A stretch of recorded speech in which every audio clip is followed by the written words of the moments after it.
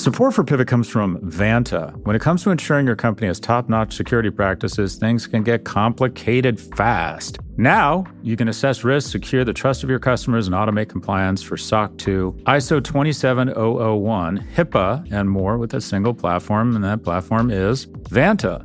Vanta's market-leading trust management platform helps you continuously monitor compliance alongside reporting and tracking risk. Plus, you can save time by completing security questionnaires with Vanta AI. To learn why thousands of global companies use Vanta to automate evidence collection, unify risk management, and streamline security reviews, watch Vanta's on-demand demo at vanta.com/pivot. That's VANTA.com/pivot to watch Vanta's on-demand demo.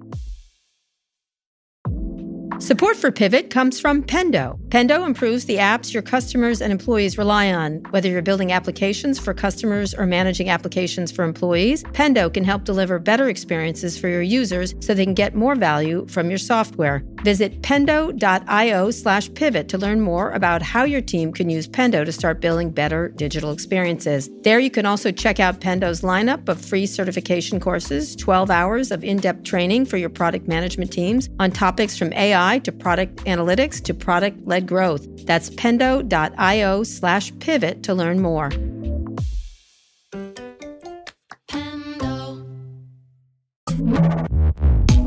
Hi, everyone. This is Pivot from New York Magazine and the Vox Media Podcast Network. I'm Kara Swisher, the Bountiful. I'm Scott Galloway. Happy Thanksgiving, Kara. Happy Thanksgiving. How's it going? You know, it's going. I think there's a weird Thanksgiving for everybody, or a weird holiday for everybody, right? Yeah. I got yelled at by one lady online because I'm not having my mom down. We were kidding about it. We're not bringing my mom down, obviously, because it's as the news started to mount about everything, we decided to let her stay away from us and stay by herself. Although she's been very quarantined, so she was grumpy about that. But it's going to be a very tiny little nothing. No family gatherings. It's weird. There's all these weird headlines like that. One, the Denver mayor flew, which I can't. Flying is crazy as far as I'm concerned. Although I know a lot of people did it, and I'm trying not to judge people who do that, but he flew after telling people not to fly. And then another mayor did something. Anyway, it's just a really interesting time. There's Newsomgate. What? There's Newsomgate. Newsomgate. He went to a dinner. That was a bad idea. on his part. It's an interesting time. Anyway, it'd be nice. It's weird. It's interesting to think about what Thanksgiving is, right? Of course, there's all the controversy around Thanksgiving itself. But it's Jesus, they're going after Thanksgiving now? Yes. That's up for grabs? Yes. No, it's not what I mean there now. It's been debated about with indigenous people and stuff like that. It's good to debate these things, Scott. Don't be like an old white guy who's like, I can't believe I am the old white guy. But you know something? I think it's fine to debate these things and discuss our origins, our origins. Okay. Anyways, LA Law meets NPR. Yeah. I know how to make Lucky happier, though. Call Lucky today, courtesy of me, and say, no, she's mad. Scott used to be addicted to Thanksgiving leftovers. Yeah. But then he quit cold turkey. Call her and tell her that. Make her day. She's going to be happy about that. Make her day. She's not. Dad jokes on Thanksgiving, absolutely. She has been tested a lot. She does not have COVID. But I know, she's been tested a lot. We test her quite a bit. And then my son is still in the basement. It's like Parasite. Our home is like Parasite. We have this separate basement that has a door and a back door. It'd be like Parasite if they were rich white people. No, it's true. Yeah, just like Parasite. Oh my God. We're trying our best. We're testing. We're trying It's not upstairs, downstairs. You hate that we're trying our best. It's upstairs, downstairs, fully plush, carpeted basement with a plasma. Not that nice. That's what it is. It's not upstairs, downstairs. It's the Swisher family. It's not that kind of basement. That's your house, Scott Galloway. My house is just a basement. Kind of a moldy smelling basement. He's like, what am I going to do down here? I'm like, just open the door and I'll come near the door and say hi. Anyway, he's doing really well. He's staying, for a while, as I told you. But more importantly, what did the cannibalistic teddy bear eat for Thanksgiving? Oh, no. Here we go. All right. Stuffing, Kara. That's a good one. That's good. I'm going to use that one. Where did you get these? From the Dad Book of Bad Jokes? That's where I get everything from the internet. That's all I do all day is look for things on the internet. Speaking of the internet, Amazon Web Services had an outage this week. The consequences were far-reaching. Scott, again, we depend on Amazon. So true, isn't it? And I know he's not your favorite and he's not my favorite on CNN, but Rick Santorum, Senator Santorum had, I thought, a really interesting take But one of his interesting takes, by the way, I don't know, you probably weren't like this, but when you're an 8 or 10-year-old boy and you always roll in a posse, it's not like today where we have everything programmed. I used to go 6-7 hours a time every day with nothing to do and no supervision. And so ultimately we would kind of get in these Lord of the Flies group and we would decide who was the one we were going to pick on and mock all day long, as kids, as normal kids do. Yeah. Anyways, it's clearly I'm curious to see where this is going. But okay. Well, Rick Santorum on CNN, they're like, okay, he's the kid we're going to pick on all show. Oh, come on. He's well paid and he's designed to be an asshole. That's his role that's on my the point. show. That's his character. Role. He says something and, by the way, then they all just get all over. Let me just say, I have bones to pick with Rick Santorum around gay families. I'm not going into it with you. I don't doubt his views are totally, he literally tried to get gay families not able to adopt children. It was just, he shall never be forgiven by the Switcher family. That doesn't age well. Yeah. Anyways, but he did say something about the elections. He said that one of the most interesting things about the election, and the best things about elections, is we have 50 different processes, infrastructures, protocols. Every state has their own method. Yeah. And you immediately think, as a tech guy, you immediately go, well, that makes no sense. It should be all on one Android device on the phone. And then he said something that reminded me that the difference between robust and fragile, when you have 50 different systems, no one can hack your entire elections, unless you're Facebook, of course, and you hack the media that's influencing the elections. But I thought that was pretty interesting. And what this shows, I mean, do you realize, okay, supposedly AWS is divided into 23 different regions. Mm-hmm. And this was just one of the regions that went down. And just as one region went down, shut dark, 1Password, Acorns, Adobe Spark, Anchor, Autodesk, Capital Gazette, Coinbase, DataCamp, GetAround, Glassdoor, Flickr, iRobot, the Philadelphia Inquirer, Pocket Radiolab, Roku, RSS Podcasting, Tampa Bay Times, Vonage, the Washington Post. Quite a lot of people. This is one of their 23 regions going down. Shipped went down. Yeah.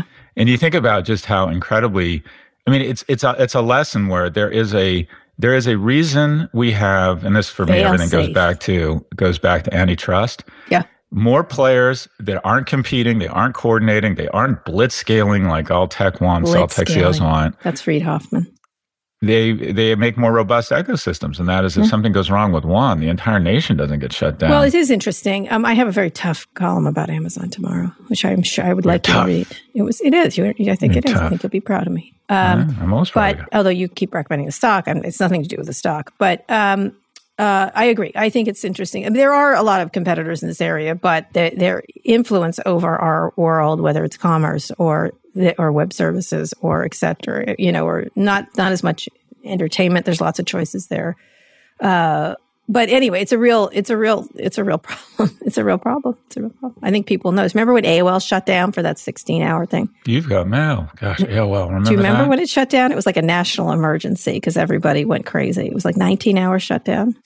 I was with Steve Case when it started, and he was like, I bet you were with Steve Case, you little saucy and he goes, because I was working on a book, and he goes, it's no big deal. And I go, oh no, this is a big deal. It's a big deal. And because everybody was on AOL, which was interesting. And it was literally a national crisis, caused all kinds of problems for him at that time. The other interesting story in tech is Wall Street Journal is reporting that Salesforce is looking to buy Slack. What do you make of this? I don't know. I don't know. I gotta make some calls. I have not made calls, but a lot of people have tried to buy Slack. Microsoft, Google. Right. There's others. People have been sniffing around Slack for a while. They've always had an uphill battle to try to beat the big guys. And I think Salesforce has long been interested in it. I don't know. There's been a lot of Slack buying rumors, and then they don't happen. And maybe now's the time. I've always thought they should be bought, but what do you think? This one was clearly probably Salesforce leaked this to see how their stock would respond. And their stock was down 5%. Slack was up 30%. Slack is one of the few SaaS companies or in that category that hasn't had a pandemic boost. They haven't scaled. No. Their business hasn't gone crazy. They didn't have video, right? They didn't have That's right. Zoom. They don't have video. They say this will put Salesforce directly, squarely in competition with Microsoft, which I thought was interesting. Microsoft has productivity tools, and they'll now have productivity and collaboration tools, and they'll start going at each other. Well, Microsoft really did want to buy, I think it was Peggy Johnson, she's not there anymore, really wanted to buy Slack early on. And then Google was looking, there was a whole bunch, and I think Salesforce was in there too. There was a couple of years ago, there was a big who's going to buy Salesforce thing. And then the founder did not want to. He's a really interesting entrepreneur, and he did not want to, and the company did not want to, and it was growing. But I can't imagine how difficult it is to scale that thing. It dovetails so nicely into so many companies. And as much, the guy who founded Stuart Butterfield, he also founded Flickr with his ex-wife, and they sold that, and then he sold something else. He wanted to really run this. So I don't know. Just a quick note, you got me thinking. I know you wrote a book on AOL, and I was thinking about, I kind of came of professional age in the 90s with AOL. I found AOL to be the absolute worst partner I've ever dealt with.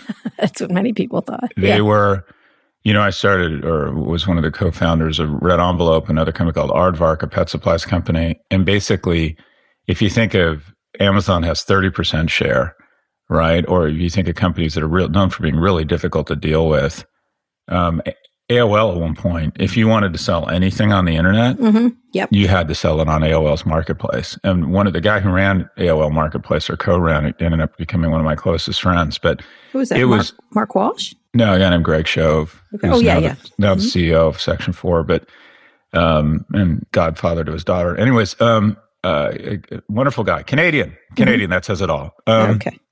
So, but it was dealing with the level of arrogance, the level of what I'll call monopoly abuse. People don't realize how powerful AOL was. Yeah, it was. Yeah. It was just because everybody thought if you put your credit card on the internet, Ukrainian crime gangs would steal it. So everyone thought you had to be in a safe, closed environment of, you've got mail, this.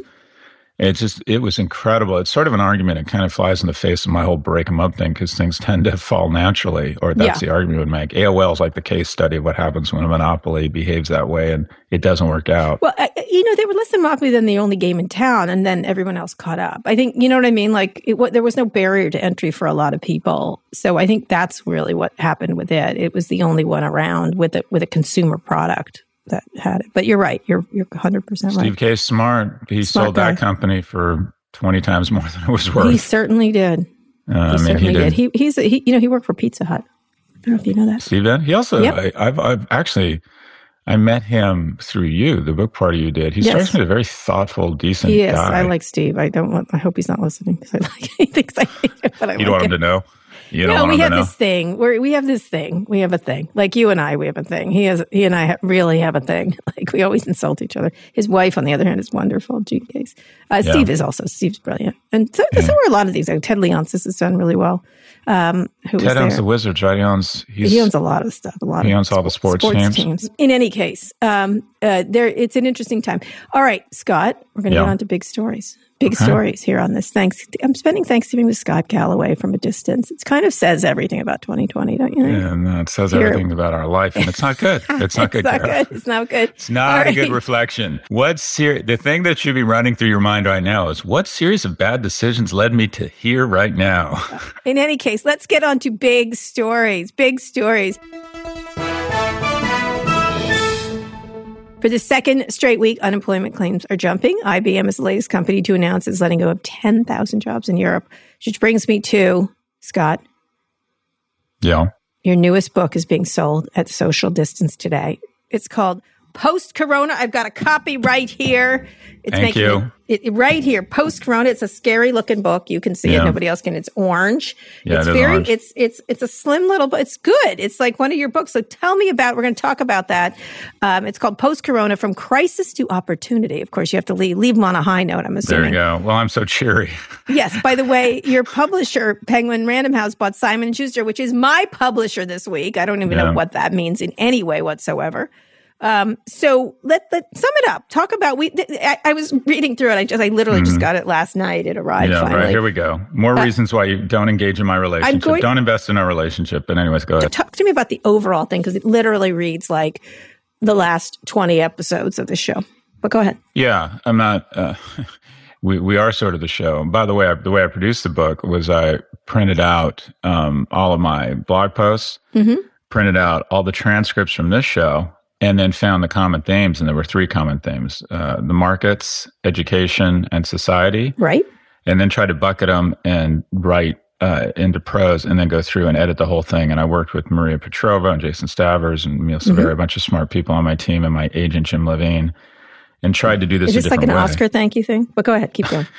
Yes, thank you. At number 27 in behavioral sciences on Amazon. No, but it was Let me start. If I try to distill it down to two things for me, it's that everyone wants to talk about what people would take away or what they would learn. Anyway, so I think there's two kind of call signs. And the first is capitalism, or what I hope we embrace. And that is a lot of young people are turned off of capitalism. But I think what we've been experiencing through this pandemic and the last few years is not capitalism. It's rugged individualism called capitalism on the way up to justify taking more of the gains than we should. And then cronyism and socialism on the way down, which is cronyism. And I think that capitalism, the key to capitalism and successful applications of capitalism are that we have what I would call a hardcore, full body, violent ecosystem around corporations and business, and that we let businesses fail. We let them go at it. We let them we let them make a shit ton of money if they're better than the other one. We let people get fired. Right. We let people get laid off. And then we use that violence between IBM and mainframe computers, or we let Sun Microsystems go out of business, this incredible competition, and the fur flies create tremendous prosperity such that we can be more empathetic and loving to seniors and fund Social Security and take senior poverty from 38% to 11%. And what I think the problem with this pandemic and what's happened over the last 10 or 20 years because of idolatry of innovators and corporations basically overrunning government institutions that have been defunded. So say that again, idolatry of innovators. This is something you talk about a lot. We personify companies. We've flipped the model here. We've decided that we need to be empathetic and loving towards corporations and very harsh and use words like meritocratic for individuals. I think we have totally flipped capitalism upside down, and that capitalism, we need to recognize it's not a natural state. It's not an organic state. It doesn't survive on its own. And unless it sits on a bed of empathy, recognizing a lot of people can't compete in a full body contact, corporate America, it just doesn't work. And I think it's been collapsing on itself. And then kind of the second big theme is this notion of camaraderie. Unless we find a way, I don't know if there's churches through national service, it used to be through crisis, but this crisis seems to be dividing us, not uniting us. We're going to have to figure out a way to express more camaraderie towards our old allies. I think the greatest damage over the last 4 years is the fraying of the greatest relationship in history, the North Atlantic Treaty. I think we need to, whether it's approaching China, whether it's figuring out best practices around how to handle a pandemic, we need to absolutely develop greater sense of camaraderie with our allies again. And also, amongst each other. I think it's interesting because today Joe Biden gave a speech, or yesterday was pretty like that, just what you're talking about, and several articles, it was really interesting. It was like, is he weak, for trying to get along? Like he was, that's the question when he was, I thought it was like, this is leadership, but immediately it was, is he weak? Well, I think there's a certain level of toxic masculinity that's been injected into our politics and how we want to be, that are reflected in our spending priorities. Right. We like big macho companies and we'll give them money, whereas an individual who's food insecure has screwed up and is weak. There's a certain level of, and that we can go it alone, and we're so much bigger and badder than Britain. We don't need their intelligence. We don't need to. It's this kind of. Is this a new thing, or is it just taken to extreme? Because these are these rugged individualism. I got mine, Jack, kind of idea is not new. But what's happened to it? Because it really does feel like it's gone. That's always been in our culture for sure. I think World War II was this fantastic lesson on cooperation, and that is if the British, the Russians, and the Americans could come together to arrest tyranny, that I think that taught us the importance of alliances. And we decided to invest a massive amount of money in our enemies from last month, right? We turned around and said, all right, we're going to rebuild you. And I think that lasted a long time, and a lot of our leaders served in the same uniform. They didn't think about red or blue. They thought about khaki or the United States. And I think over the last 20 or 30 years, people see they have trouble attributing global cooperation, global trade, and these treaties to anything in their life. If there's one thing we failed to do, in a liberal democracy is demonstrate to people that they have gained from global trade. And a lot of that is because we've decided to let the spoils of global trade go to the kind of information age workers as opposed to letting it trickle down. And all people see is their factories getting closed. That's something you can attribute to something pretty easily, but they don't see that every day, their prices have stayed lower, right? Or that there's more opportunity or more shareholder growth. I think we've They're not going to failed make those there. links. Those are hard to make. Given how complex it is. So who is the book for? And I want to go through some specific things in it. Who is it for from your perspective? And what group do you think has the biggest opportunities during these times? I write pretty much everything, at least from a business. If I'm a young man or woman trying to figure out what I do with my most precious capital, and that's my human capital, like what industries, what would be my approach to trying to create economic security for me and my family? Like I want to understand, I want people to, if they read something or take my class, I want them to feel like they come out of that class or that book a little bit sharper of a weapon in terms of heading into the jungle of capitalism. Like what industries, I think there are, kind of three huge shifts in capital that create tremendous opportunity for businesses and young people. And those three are, in order, 17% of GDP that represents healthcare is about to be thrown up and land in different places. The novel coronavirus has upended regulation, consumer behavior. People are now getting tested and fighting diseases at home. The amount of money invested in telemedicine and remote health, there's going to be more over the next 20 months. There's been in the last 20 years. The second is my industry, $750 billion in the U.S., several trillion globally. Education is no longer going to be dispersed solely through university campuses. Remote learning is going to absolutely explode. And not only that, different types of certification. And then the third is the absolute incredible reallocation of capital out of what is, I think, the third or fourth largest asset class, and that is commercial real estate, into what I think is the second largest asset class, and that is residential. And that sounds small, but that affects everything from AWS to grocery delivery. But if I were young, to put myself in between the intersection between technology and what I'll call residential, healthcare or education, are just, those are the places that a lot of people would say it's climate. Right. I didn't write about climate, but I think those are the areas where you're going to see just incredible stakeholder value. You talked about this idea from the best-selling author and NYU Business School professor Scott Galloway comes an insightful analysis: who stands to win and lose in the post-pandemic world. So you're using this as a guide for people to know what to do. How are you? And then you go over a couple of companies, which I thought was interesting: Warby Parker, WeWork, and things like that. But how do you feel in this post-corona time? Here we are, not focusing on the vast majority of people, to focus in on those who are obscenely wealthy, like Jeff Bezos, or who's going to get to be a billionaire. You would think the pandemic was one of those moments of opportunity to shift that mentality. It doesn't seem like it has. We're arguing over Thanksgiving. We still have the Kraken lady still going at it with her misspelled legal things. We've got differences like the Supreme Court today with religious gatherings and everything. So it feels like, and everybody's saying, Biden, who's saying we need to get together and beat this thing. There's enough people going, whatever, we're going to keep fighting. So what do you look at this post-corona when you talk about post-corona? Are you worried about it, or are you like, here's the way we get out of this thing?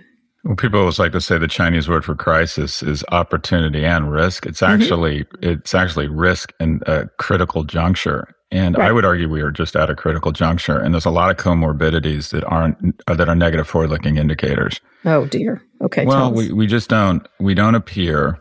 It feels to me like even in our bailout packages, our fiscal priorities, it seems to me, again, we're very focused on taking our innovators and turning them into billionaires. We seem to have lost a sense of national sacrifice. And also it feels as if capitalism, which needs to sit on a bed of empathy, has decided, no, we're going full tilt. And it's it does feel like that. And it's companies' private power is basically uses socialism as a call sign to get bailouts.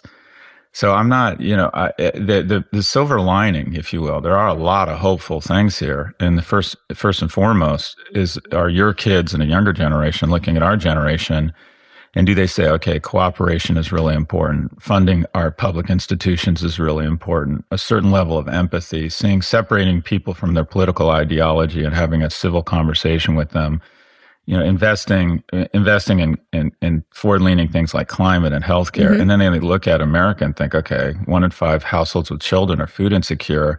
It's costing us trillions of dollars. Wouldn't it just be economically smart to make more forward-leaning investments? So you got to hope that we're maturing a generation of leaders that just have a different approach than us. And then I have some hope when I do talk to my kids. I have to say, like, we had dinner last night. We were outside in the back, and it was cold and everything. We were just dealing with it. But one of the discussions at the table was not silly things. My kids were talking about dairy subsidies. Like, they're like, why do we do this? Why are we eating meat? They've been trying to eat less meat and talking about the meat footprint and everything else.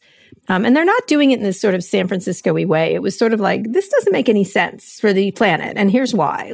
And it was really interesting. And my son knew all about dairy subsidies. And he's like, why don't we shift those to, say, solar subsidies, which is this. He had like ideas about what to do.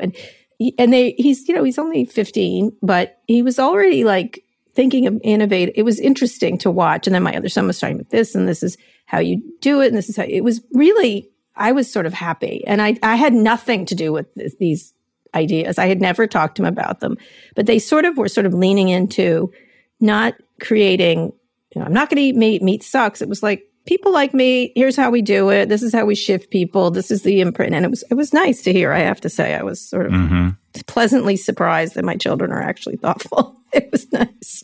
I don't think we're going to suffer from really interesting, unique ideas. I think the biggest threat right now is that, or one of the biggest threats is we don't separate people from ideology. And we've been taught to tolerate people who don't look like us and embrace it, but we've been taught to dislike people who don't think like us. Yeah. And it's created no middle ground for making any progress. We have to, again, decide there is a truth. I would argue the closest thing to truth is science. And I think the repudiation of science is really frightening. So how do you deal with that? Like, I know it sounds dumb, but when you see this, like Sidney, Powell put together this ridiculous bullshit around elections, or Donald Trump having something like really doing this, how do you like go, oh, let's try to find common ground? Because it's not, there's no common ground in discussing things with people who deny science or allege fraud without evidence, et cetera. How do you think you get to it? Your last paragraph is called "What We Must Do." How do you get to that common ground from your perspective? Is it businesses that are just going to have to do it, or what? Well, there's no silver bullet. I think it's a variety of things that create a climate of where we share prosperity. Prosperity turns into progress. We've had enormous prosperity over the last 30 years. We haven't had a lot of progress. If you look at the fact that 90% of the stocks are owned by white people and 80% of the stocks are owned by college grads, it's just, we haven't made a lot of, and then the top 1% own 80 or 90% of the wealth. You argue, okay, tremendous prosperity, not a lot of progress. But I think it's a bunch of things. One, I think social media, figuring out, and when we get 2/3 of our news from platforms whose algorithms have figured out that there's huge shareholder value in dividing us, I think when we look back, we're going to say, wow, that was really bad. Really bad for the nation. I think we're going to have to figure out a way to be more thoughtful, to share capitalism's prosperity with everybody, whether it's redistribution. Redistribution of income. I also think we're going to have to, I think a great thing would be some sort of national service. I think we got to put people in some sort of uniform or religious institution or spiritual, I don't know what it is, that gives us all some sort of attachment to the flag instead of attachment to a political party. 100%. It's gotten so, it's really interesting. You try to figure out your way out of it. I got this text by someone, a well-known person, yesterday, out of the blue.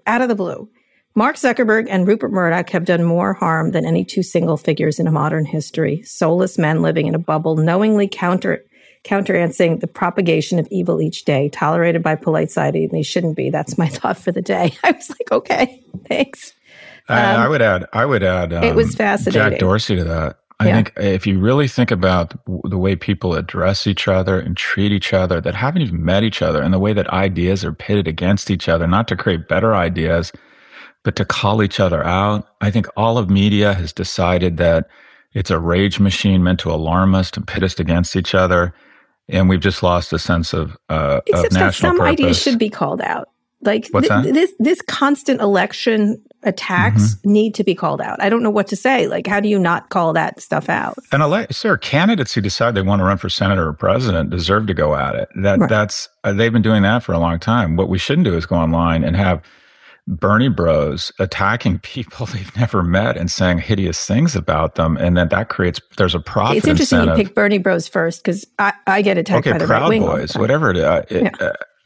I'm just saying these platforms that people communicate on are basically like, remember when you were a kid and someone said bad words and they'd shove you to and start screaming, fight, fight, fight. The most successful companies in history are basically saying to every citizen in our nation, getting behind us, shoving us into a square and starting screaming, fight, fight, fight. That's just, what that individual just said, I think we're going to look back on this and think the amount of damage these individuals did. If we don't have a civil discourse, if we don't have a truth, if we're not interested in solving a tragedy that commons, if we don't have a certain level of empathy or regard, technology separating us, we're no longer going to movie theaters, we're no longer going to malls, we're segregating. Yeah. So there's a lot of really ugly things. And they make it easy for us to do that. You know, I was just thinking this, literally, I didn't realize until like Thanksgiving today, because we usually do a big family something, at least 10 people, right? And this now today is like four people. It's a dinner, like last night. Essentially, it's dinner last night.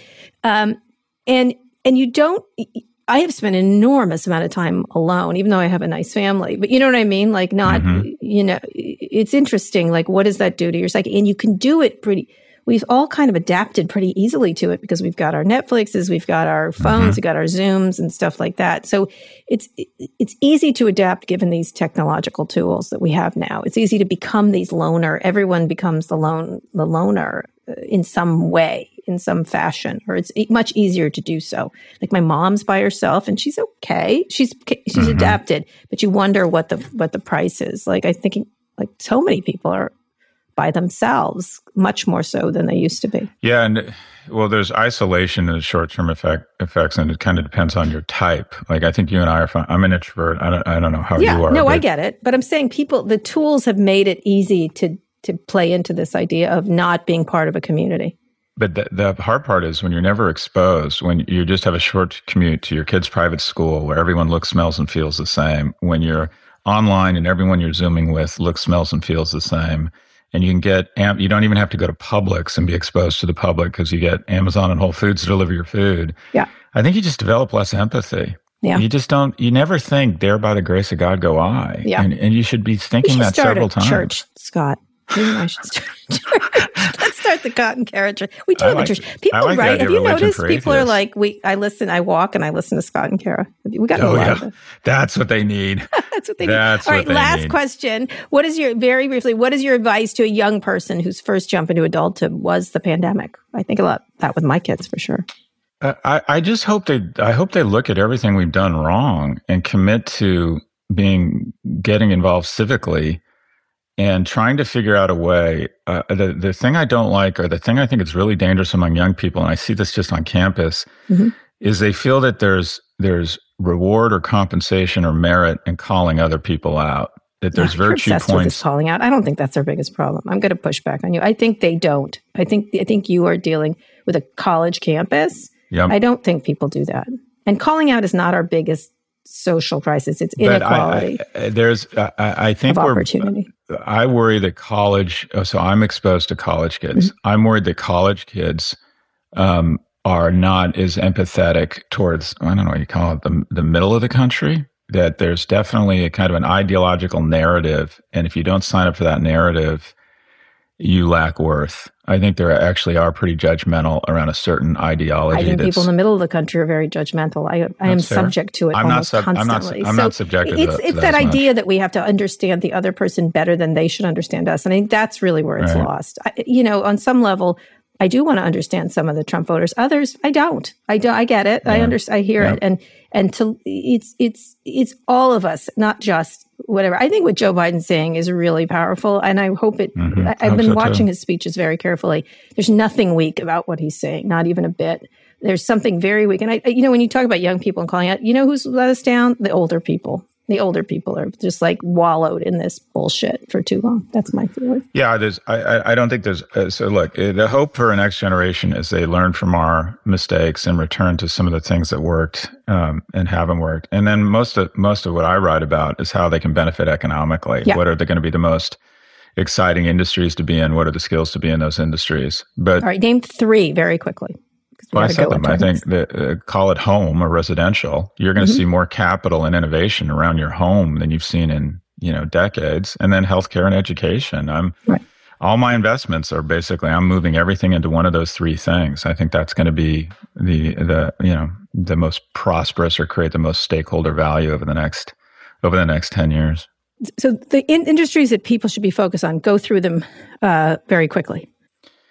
Simply put, healthcare, and that is the dispersion of $3 trillion away from hospitals and doctors' offices to the home. That's going to create enormous opportunity. The other, in the call sign here, the word is dispersion. The dispersion of capital, or the $750 billion that flows through universities, that'll also go remote.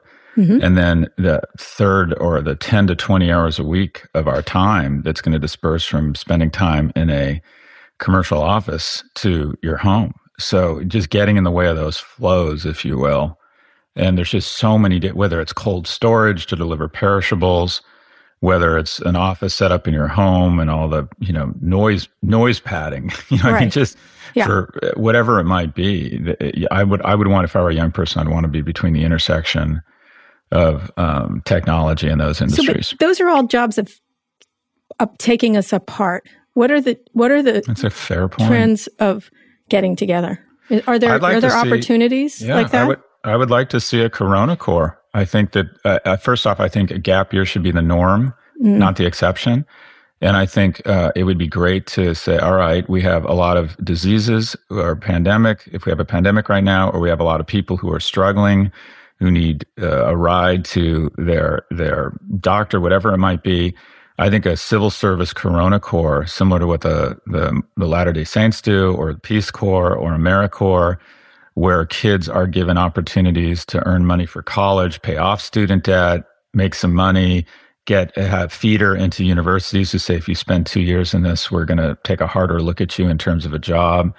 But basically create a national service corps that creates some unity and gives some kids some skills. Because I think 18, I don't know about you, 18 was just too young for me to go to college. I just got too drunk and just hung out and barely made it through my freshman year. Louis' friends did not go. They're just traveling around, but they can't go anywhere. They wanted to go to Europe. They wanted to just drive around, but you just can't. They're safe-minded kids in general. So it's not, and there's not opportunities either, by the way. Some sort of national service that gives them a shared identity, additional skills, and also empathy for other Americans, and a shared pride of all having served in the same uniform, such that they maybe cooperate with each other when they're business leaders. I've always thought a national military service that does things like fix roads and stuff like that would be really great, using the military that way. But, that's a very controversial thing, obviously. It'll be interesting to see what happens in the next administration. I am really hoping that this pandemic has not made us better. And you would think it would have. No. You would think it would have.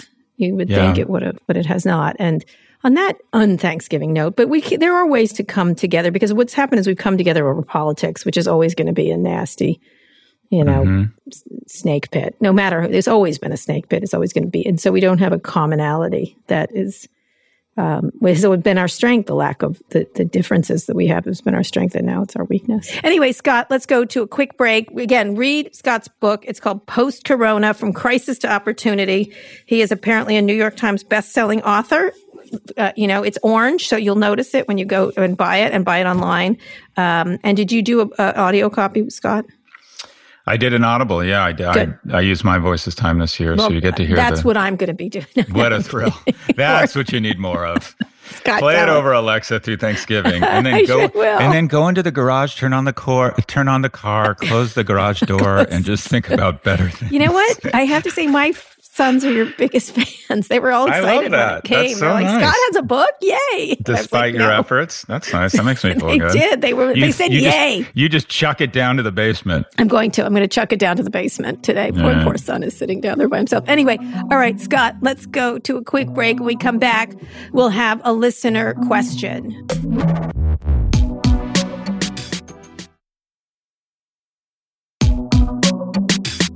All right, we're back. Let's take a listener mail question. You have to top Bob from Brooklyn, but good luck. You've got. I can't believe I'm going to be a mailman. You've got mail.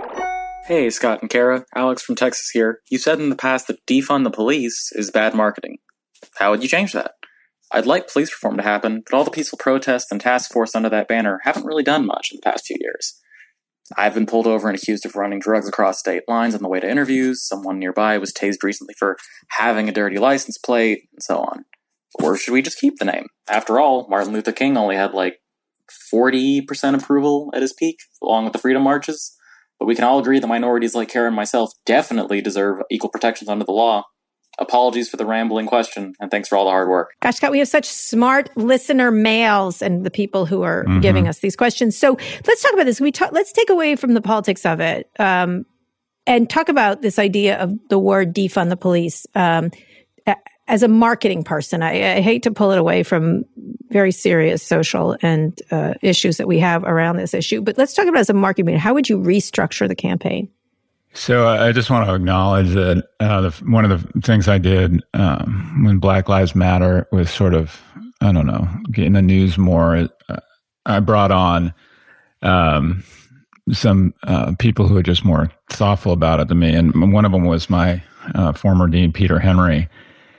And I remember, I knew it, but I didn't know it. But I remember him telling me one of his biggest fears is having his sons in what he called an uncontrolled interaction environment with a police officer. Yeah. And it just really opened my eyes to it's just a different, it's just a different world for people of color. And so let's go beyond what needs to happen. Let's go to how you best make progress. Right. The difference between being right and being effective. I think defund the police almost cost us the election.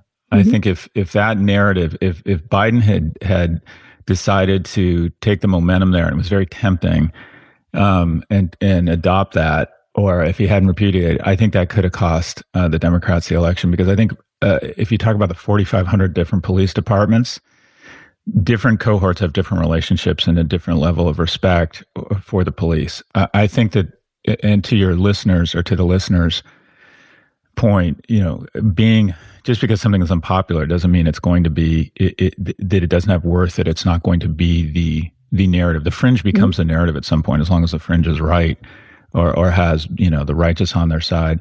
I think civic reform or using data here, because what we've asked the police to do is to deal with mental health, to deal with homeless, to deal with drug addiction, and you don't deal with those three things where your primary tools are a certain amount of EQ, authority, but also a gun in a cage. That's just not how you approach addiction or mental illness. And I think a lot of policemen also don't want to, feel as if they've been given almost an impossible task in terms of the things that they're supposed to deal with. I'd be very curious, how the police force in San Francisco feels about all of this. Anyway, so I think it's more around civic reform and talking about mental illness and talking about I think reform is a much better word than defund the police, because the moment you started having a conversation, which no one wanted, and maybe now they're ready to have the conversation, but they didn't want to have a data-driven conversation, that defund the police was just going to lead to wealthy areas having their own militias that weren't accountable to anyone in terms of how they treated people. And then you were going to have an increase in crime in the areas that need police the most. So I feel like it was a really... I don't know what the term is. It also gives the Sean Hannitys of the world and Laura Ingersoll a ridiculous reductive argument. It is. And they're so, I don't want to call them stupid because they're not stupid. They take any opportunity to create division. The Green Deal, no air travel and no lawnmowers. It's like, well, that's not really what it said, right? Yeah, right. Well, no matter what you do with them, they'll take anything and twist it into something crazy. But when I say we, there were people, the DC mayor writes defund the police along an avenue. And so it's easy for them to take that and say, okay, the left is saying defund the police. What do you think? How do you think they should approach it? It's one of these issues it's the same thing with mask wearing and stuff like that. On some level, you do want to be very aggressive to people about it. At the same time, you have to understand there's all these other, not with masks, because masks should be like a stop it right now, like kind of thing. And not being like a martinet about it. I mean, like if no one's around, you can probably pull you down your mask for 5 seconds, like outside, like whatever. It's not being like that kind of like scold to people. I think it's really hard to acknowledge people's sadness and grieving. I think Esther Perel talked about this. There's a lot of grieving going on we're not acknowledging of lots of people. And even though it seems at the moment really it's hard to let people grieve right now. And I think we have to understand at the very basis where defund the police comes from and why these different groups of people have been so badly abused and murdered. And we want to just move on and like fix something. I think, it's sort of when it's not exactly the right comparison, but when I was talking to Mark Zuckerberg about all the issues around the social speech and the actual real life things that happen, including deaths and riots and things like that. And he was like, let's just fix it. And I was like, there's got to be a moment of acknowledgement of what, and continued, because it continues to happen, right? It hasn't stopped. And I think what happens is among especially groups, it happens with white guys who really run things, say, yeah, I hear you now let's move on, and like want to ignore what they've done. And so I think that's the difficult part, and and why should you get forgiveness given the behavior? And then at the same time, acknowledging how many amazing public servants there are all over the place. And so they all feel like lumped in with the bad ones, essentially, and a bad system. And so I think it's hard to say do kindness after being abused for so long. But on one side, it has to be do kindness. The other side has to acknowledge the lack of kindness and the abuse that has been perpetrated in their names. And so I don't know. Again, it's what we were talking about at the beginning in your book, like, right? That's what we talked about, I'm a little bit more foxy on this. I'm seeing all these videos of young people getting back in police officers' face. Like, sir, can I see your ID? No, you can't see my ID. Get out of here. And they start verbally abusing the police officers. And I find the lack of respect that I think that I just think police deserve more respect than that. And I believe that when they murder people, they should be stuck in prison for the rest of their lives. But it seems to me that there definitely is an unhealthy narrative that anyone in a police uniform is. But why is that, Scott? Why do you think that is? Why do you think it is undeserved, given, like, we see video after video after video where it's clear what's happening, and we still have to be like, well, let's give them another break. And I think I agree with you. There's a lot of great public servants. It's just that it shouldn't be any surprise given the enormous amount of evidence of systemic racism in this country. And I just think you have to allow you're asking people to forgive that constantly are being asked to forgive. That's a fair point. Like I in my very small way of being gay. By the way, these aren't usually kids of color yelling in the police. No, it's white kids posting it on TikTok. Agreed. But that young people grab onto all kinds of like anti-war thing, whatever it is. Right. But I mean, it's not even close to being close. But when I used to take endless shit for being gay. It doesn't happen anymore as much. It does definitely happen. And at some point, it was like, no, I'm not going to be nice. I'm not going to let people understand me. I don't care if you understand. I mean, you get this, like, why do you have to be the better person all the time? Yep. And that's exhausting. And I think that everyone's got to take a hard look at themselves and their responsibilities. And just because you didn't do it as a police officer, you do have to understand, just like with reporters, I don't take responsibility for all the shitty reporters, but I do worry for the profession as a whole, right? Like, and so I didn't do it. We have defunded journalism. Defund journalism. It's already done. Facebook. There are 50% fewer journalists than there were 30 years ago. We have defunded journalism. It really is. I urge you to listen to Joe Biden's speech. I think, and push back when people talk about it being weak. Push back on people being super ridiculously, hypocritically aggressive. You know what I mean? Like, I gave Marco Rubio a real hard slap, deservedly. To just immediately, your first thing at the gate is a punch. And you have to push back on people like that and get us to a place where we can disagree and get something done together. right? Because we're all in the beginning of the process versus the actual problem. We're discussing the process all the time now. But shouldn't every high school student, I mean, just as an example, I think intimacy or respect is a function of proximity and contact. Is there a program as part of the social service program where you spend time with the police and police spend time with you? Yep. Just to, local policing to get kids involved in that, and to get local police more involved with kids. It just strikes me that has worked on many occasions as neighborhood policing and things. Yeah. There's all kinds of great ideas. All I'm saying is there's all kinds of innovative ideas to deal with this and to figure out, to weed out real sociopaths that go into policing. We need to demilitarize the police. Yeah. I occasionally see one of these assault vehicles, and I'm like, Jesus, talk about toxic masculinity gone fucking apeshit. Yeah, stuff like that. There are lots of great ideas. Go ahead, sorry. And they get with their assault rifles and their battle wear, and it's like, okay, these are board cops in an overfunded district that want to play G.I. Joe. I mean, that just can't be a healthy... No, it's mentally not. I think I've had more bad encounters with the police than you, I suspect. I've had many. Many. And how does it, in a longer show, I'm just wondering how that plays out for you. And you think it's because, I'll ask you, what are those bad experiences? I question things. At one point, he was really giving these two young African American men a hard time, and this was long ago, and I was like, "What are you doing?" Like, and because I felt like I had, that he wouldn't, but he came at me. I'll tell you that. And in that case, nothing happened, but I was just sort of like, I see what you're doing. I think that's all I was doing.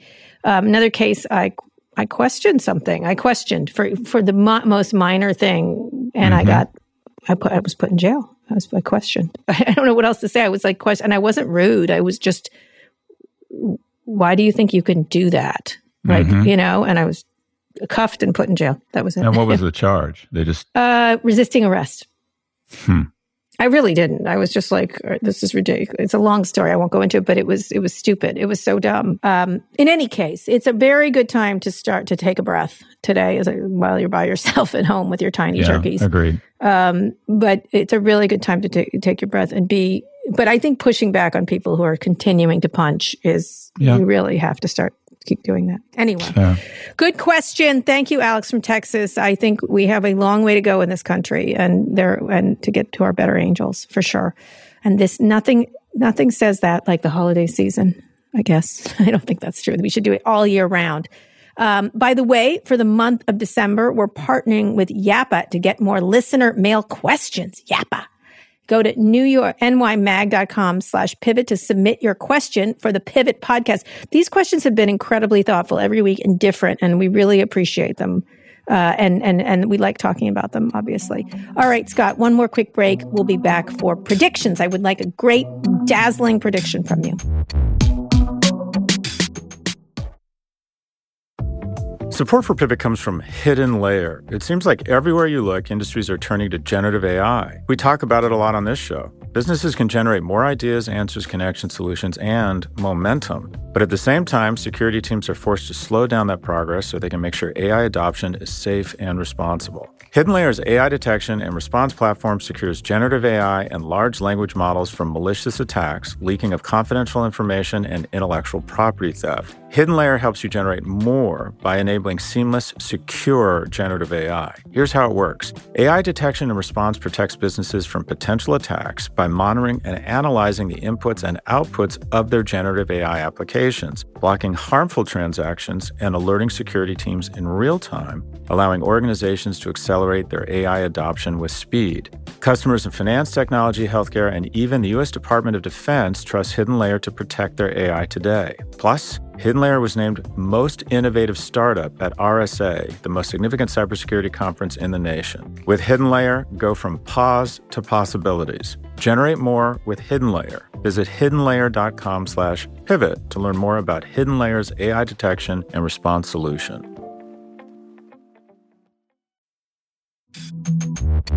Okay, Scott, predictions? Dazzle us for the holiday weekend, please. You've had so many good ones lately. This one's sort of boring, but I'm fascinated by the whole SPAC phenomena, special purpose acquisition corporations. And basically, You never underestimate the market's ability to find products for people who have cash in their hand. Mm-hmm. And because investment banks and the SEC have a certain amount of lag and filter and friction around getting public, and the market's appetite for IPOs is greater, you're seeing SPACs. And it's basically teams go out and they act almost like a desk at an investment bank or investment bankers who say, no, I'll evaluate a company. I'll come up with a price. I already get through the logistics of the SEC approval, get this company public, and then boom, just add water IPO. Mm-hmm. And it's basically, typically this year, SPACs have vastly outperformed the rest of the market, but over the medium and long term, SPACs have generally underperformed because they're evidence of the hand going deeper and deeper into the barrel to try and find companies, and sometimes of lesser quality. And there's a reason why some companies don't get through that process in normal times. Anyways, if you look at right now, there are about 255 SPACs. And I got this from Terry Kawaja's when he did a SPAC Lumiscape, which I thought was really interesting. And 70 of them have found a target, meaning that they've actually purchased a company and other publicly traded companies across 6 verticals. But 185 are still looking for a target. Mm-hmm. And they are armed with $65 billion in cash. Typically, that cash gets deployed into the company and then they lever up. So you have about $200 billion in capital right now. And that $200 billion in capital has a gun to its head. If you don't deploy this capital... 2 years, right? Is that correct? Yeah, in 18 to 24 months, you have to return it to your investors. And that's a no-no. Your investors didn't give you the money to hold on to it for 2 years and then return it. So you have $200 billion with a gun to its head right now, trying to find private companies that might be ready for prime time. And you could say, well, these things are going to underperform. It means there's a bidding war. True, but the market also won't take a company just because you overpaid for it and let it trade at that. So there's some sanity to it. Yes, there's a governing. But you have what I think this means isn't this a boring prediction? I think that this year's returns and the first half of 2021 for venture capitalists are going to be probably record returns because you have companies that were going to go public in 2 or 3 years potentially go public in Q4, Q1, or Q2. This is a complex and interesting prediction. Well, I don't know. Anyways. It is complex. What you're doing is you're saying, look, venture capitalists were going to go public in 2 years and had to be sitting on these assets. Now they can get them out the door and take the money and run, essentially. You can, if you say you have a 30 to 50 million or $100 million a year recurring revenue company, and you're thinking once we get to 200, we'll call the bankers. Yeah. You've had a dozen SPACs call you and say, we're ready to go. We can be trading in 30 days. Is this smart for these companies to be public this young? Well, what you've seen in the marketplace is access to cheap capital is kind of the core competence, and you identify yourself. IPOs, the reason these guys aren't stupid, the reason they still do traditional IPOs and give 7% to the underwriter is it's basically a giant signal saying we're the disruptor, we're the leader in the space. Yeah. And then all of a sudden this capital, stocks are 2 components, narrative and numbers. And now that the narrative is 70% and the numbers are 30%, whereas it used to be flipped, anything that identifies you or signals that you're going to have access to cheaper capital, you're the disruptor, which leads to access to cheaper capital, which means you can make more forward-leaning investments in your peer group. You know, there's definitely something to an advantage. If you're good, unless it's a lot of bullshit stuff, which, SPACs in the past, that's sort of been the rap on them when it wasn't so trendy, right? That they were shitty basically companies. That's right. They were awkward teenagers that hadn't shown they had the ability to kind of compete in the big leagues. So they were AAA. You're drafting AAA ball players into the majors and hoping that they can grow into it because all of a sudden baseball. Well, it's like the number of teams are expanding. The number of teams here's $1 million. Expanding. Figure something out, right? Kind of thing. But you have, there are so many companies now. I've invested in a couple privates recently in ed tech. So are you hoping for a SPAC, your company? I don't know enough about it. I'm one of those people that I think you're better off, better off waiting, but it's smarter people than me get to make those decisions. But I invested a year ago in ed tech in a fintech company, one an online mortgage company called Better.com and another health tech company called 98.6. They get a call a day from a SPAC saying we're ready to go. And so if you think about all of these companies that are kind of late stage growth companies, their value has skyrocketed because all of a sudden everybody's calling them a capital. Yeah. But so I think it's going to translate to venture capital. Venture capital is an asset class over the last 20 or 30 years has underperformed other asset classes. Mm-hmm. The majority of the returns are not only sequestered to a small number of venture capitalists, but a small number of venture capital firms, but a small number of venture capitalists within those firms. Yes, indeed. But I think the returns of this vintage, if you will. So now everyone looks like a genius for false reasons. 100%, because all of these companies, and some of them are great companies, but most of them are good companies that have some momentum, are all of a sudden big time. Yeah, I agree. Getting I extraordinary see trouble valuations. I'm a trouble ahead, but this is not going to end well for most of these guys. That's what SPACs and public usually investors are going to pay the price. And it was really 100%. interesting. A million years ago, I think I've told this story. I don't think I've told you. One of the Goldman Sachs banker was telling me about this company they were going to take public, and they said they told me they were pre-revenue. I'll never forget this. We're pre-revenue. And I was like, what? And he goes, well, it's a pre-revenue company, Carrie. I really think you should write a piece, because they wanted pieces in the journal to like gin up these excitement around these companies. And I was like, I'm looking out my window right now and there's an old lady walking down the street. Why don't you just go mug her rather than take shareholder money? This is ridiculous, this bullshit narrative you're spinning up on these companies that aren't ready for prime time. And so I'll never forget the word pre-revenue. I was sort of like fascinated by that. And so I do think it's going to be sloppily enforced. Maybe it'll change under the Biden administration. And we're going to see a lot of turkeys, speaking of turkeys, amid all the promising companies. And that when there's too much money sloshing around out there, everybody gets sloppy. 100%. We're in what I would call, you're seeing a lot of what I would call the feces round, and that is maintain momentum so we can fling unicorn feces at tourists at a zoo. Right. But there's pre-revenue companies now that are Virgin Galactic is pre-revenue. Yes, I got that. There are a lot of them, and some of them will go on to be amazing companies. Exactly. But there's only one Amazon among the group. Like there's not seven. Maybe there's seven. Who knows? I don't know how many are going public. So he did 150 of them. There's already 150 of them. Well, no, there's 165 right now out there, just among these 7 verticals that have capital and are looking for companies to acquire. Do you have a SPAC secretly, Scott? I do not. I've been contacted. I'm sure you have too. I've been contacted about going on the board of SPACs, but the whole space kind of scares me. They want your name.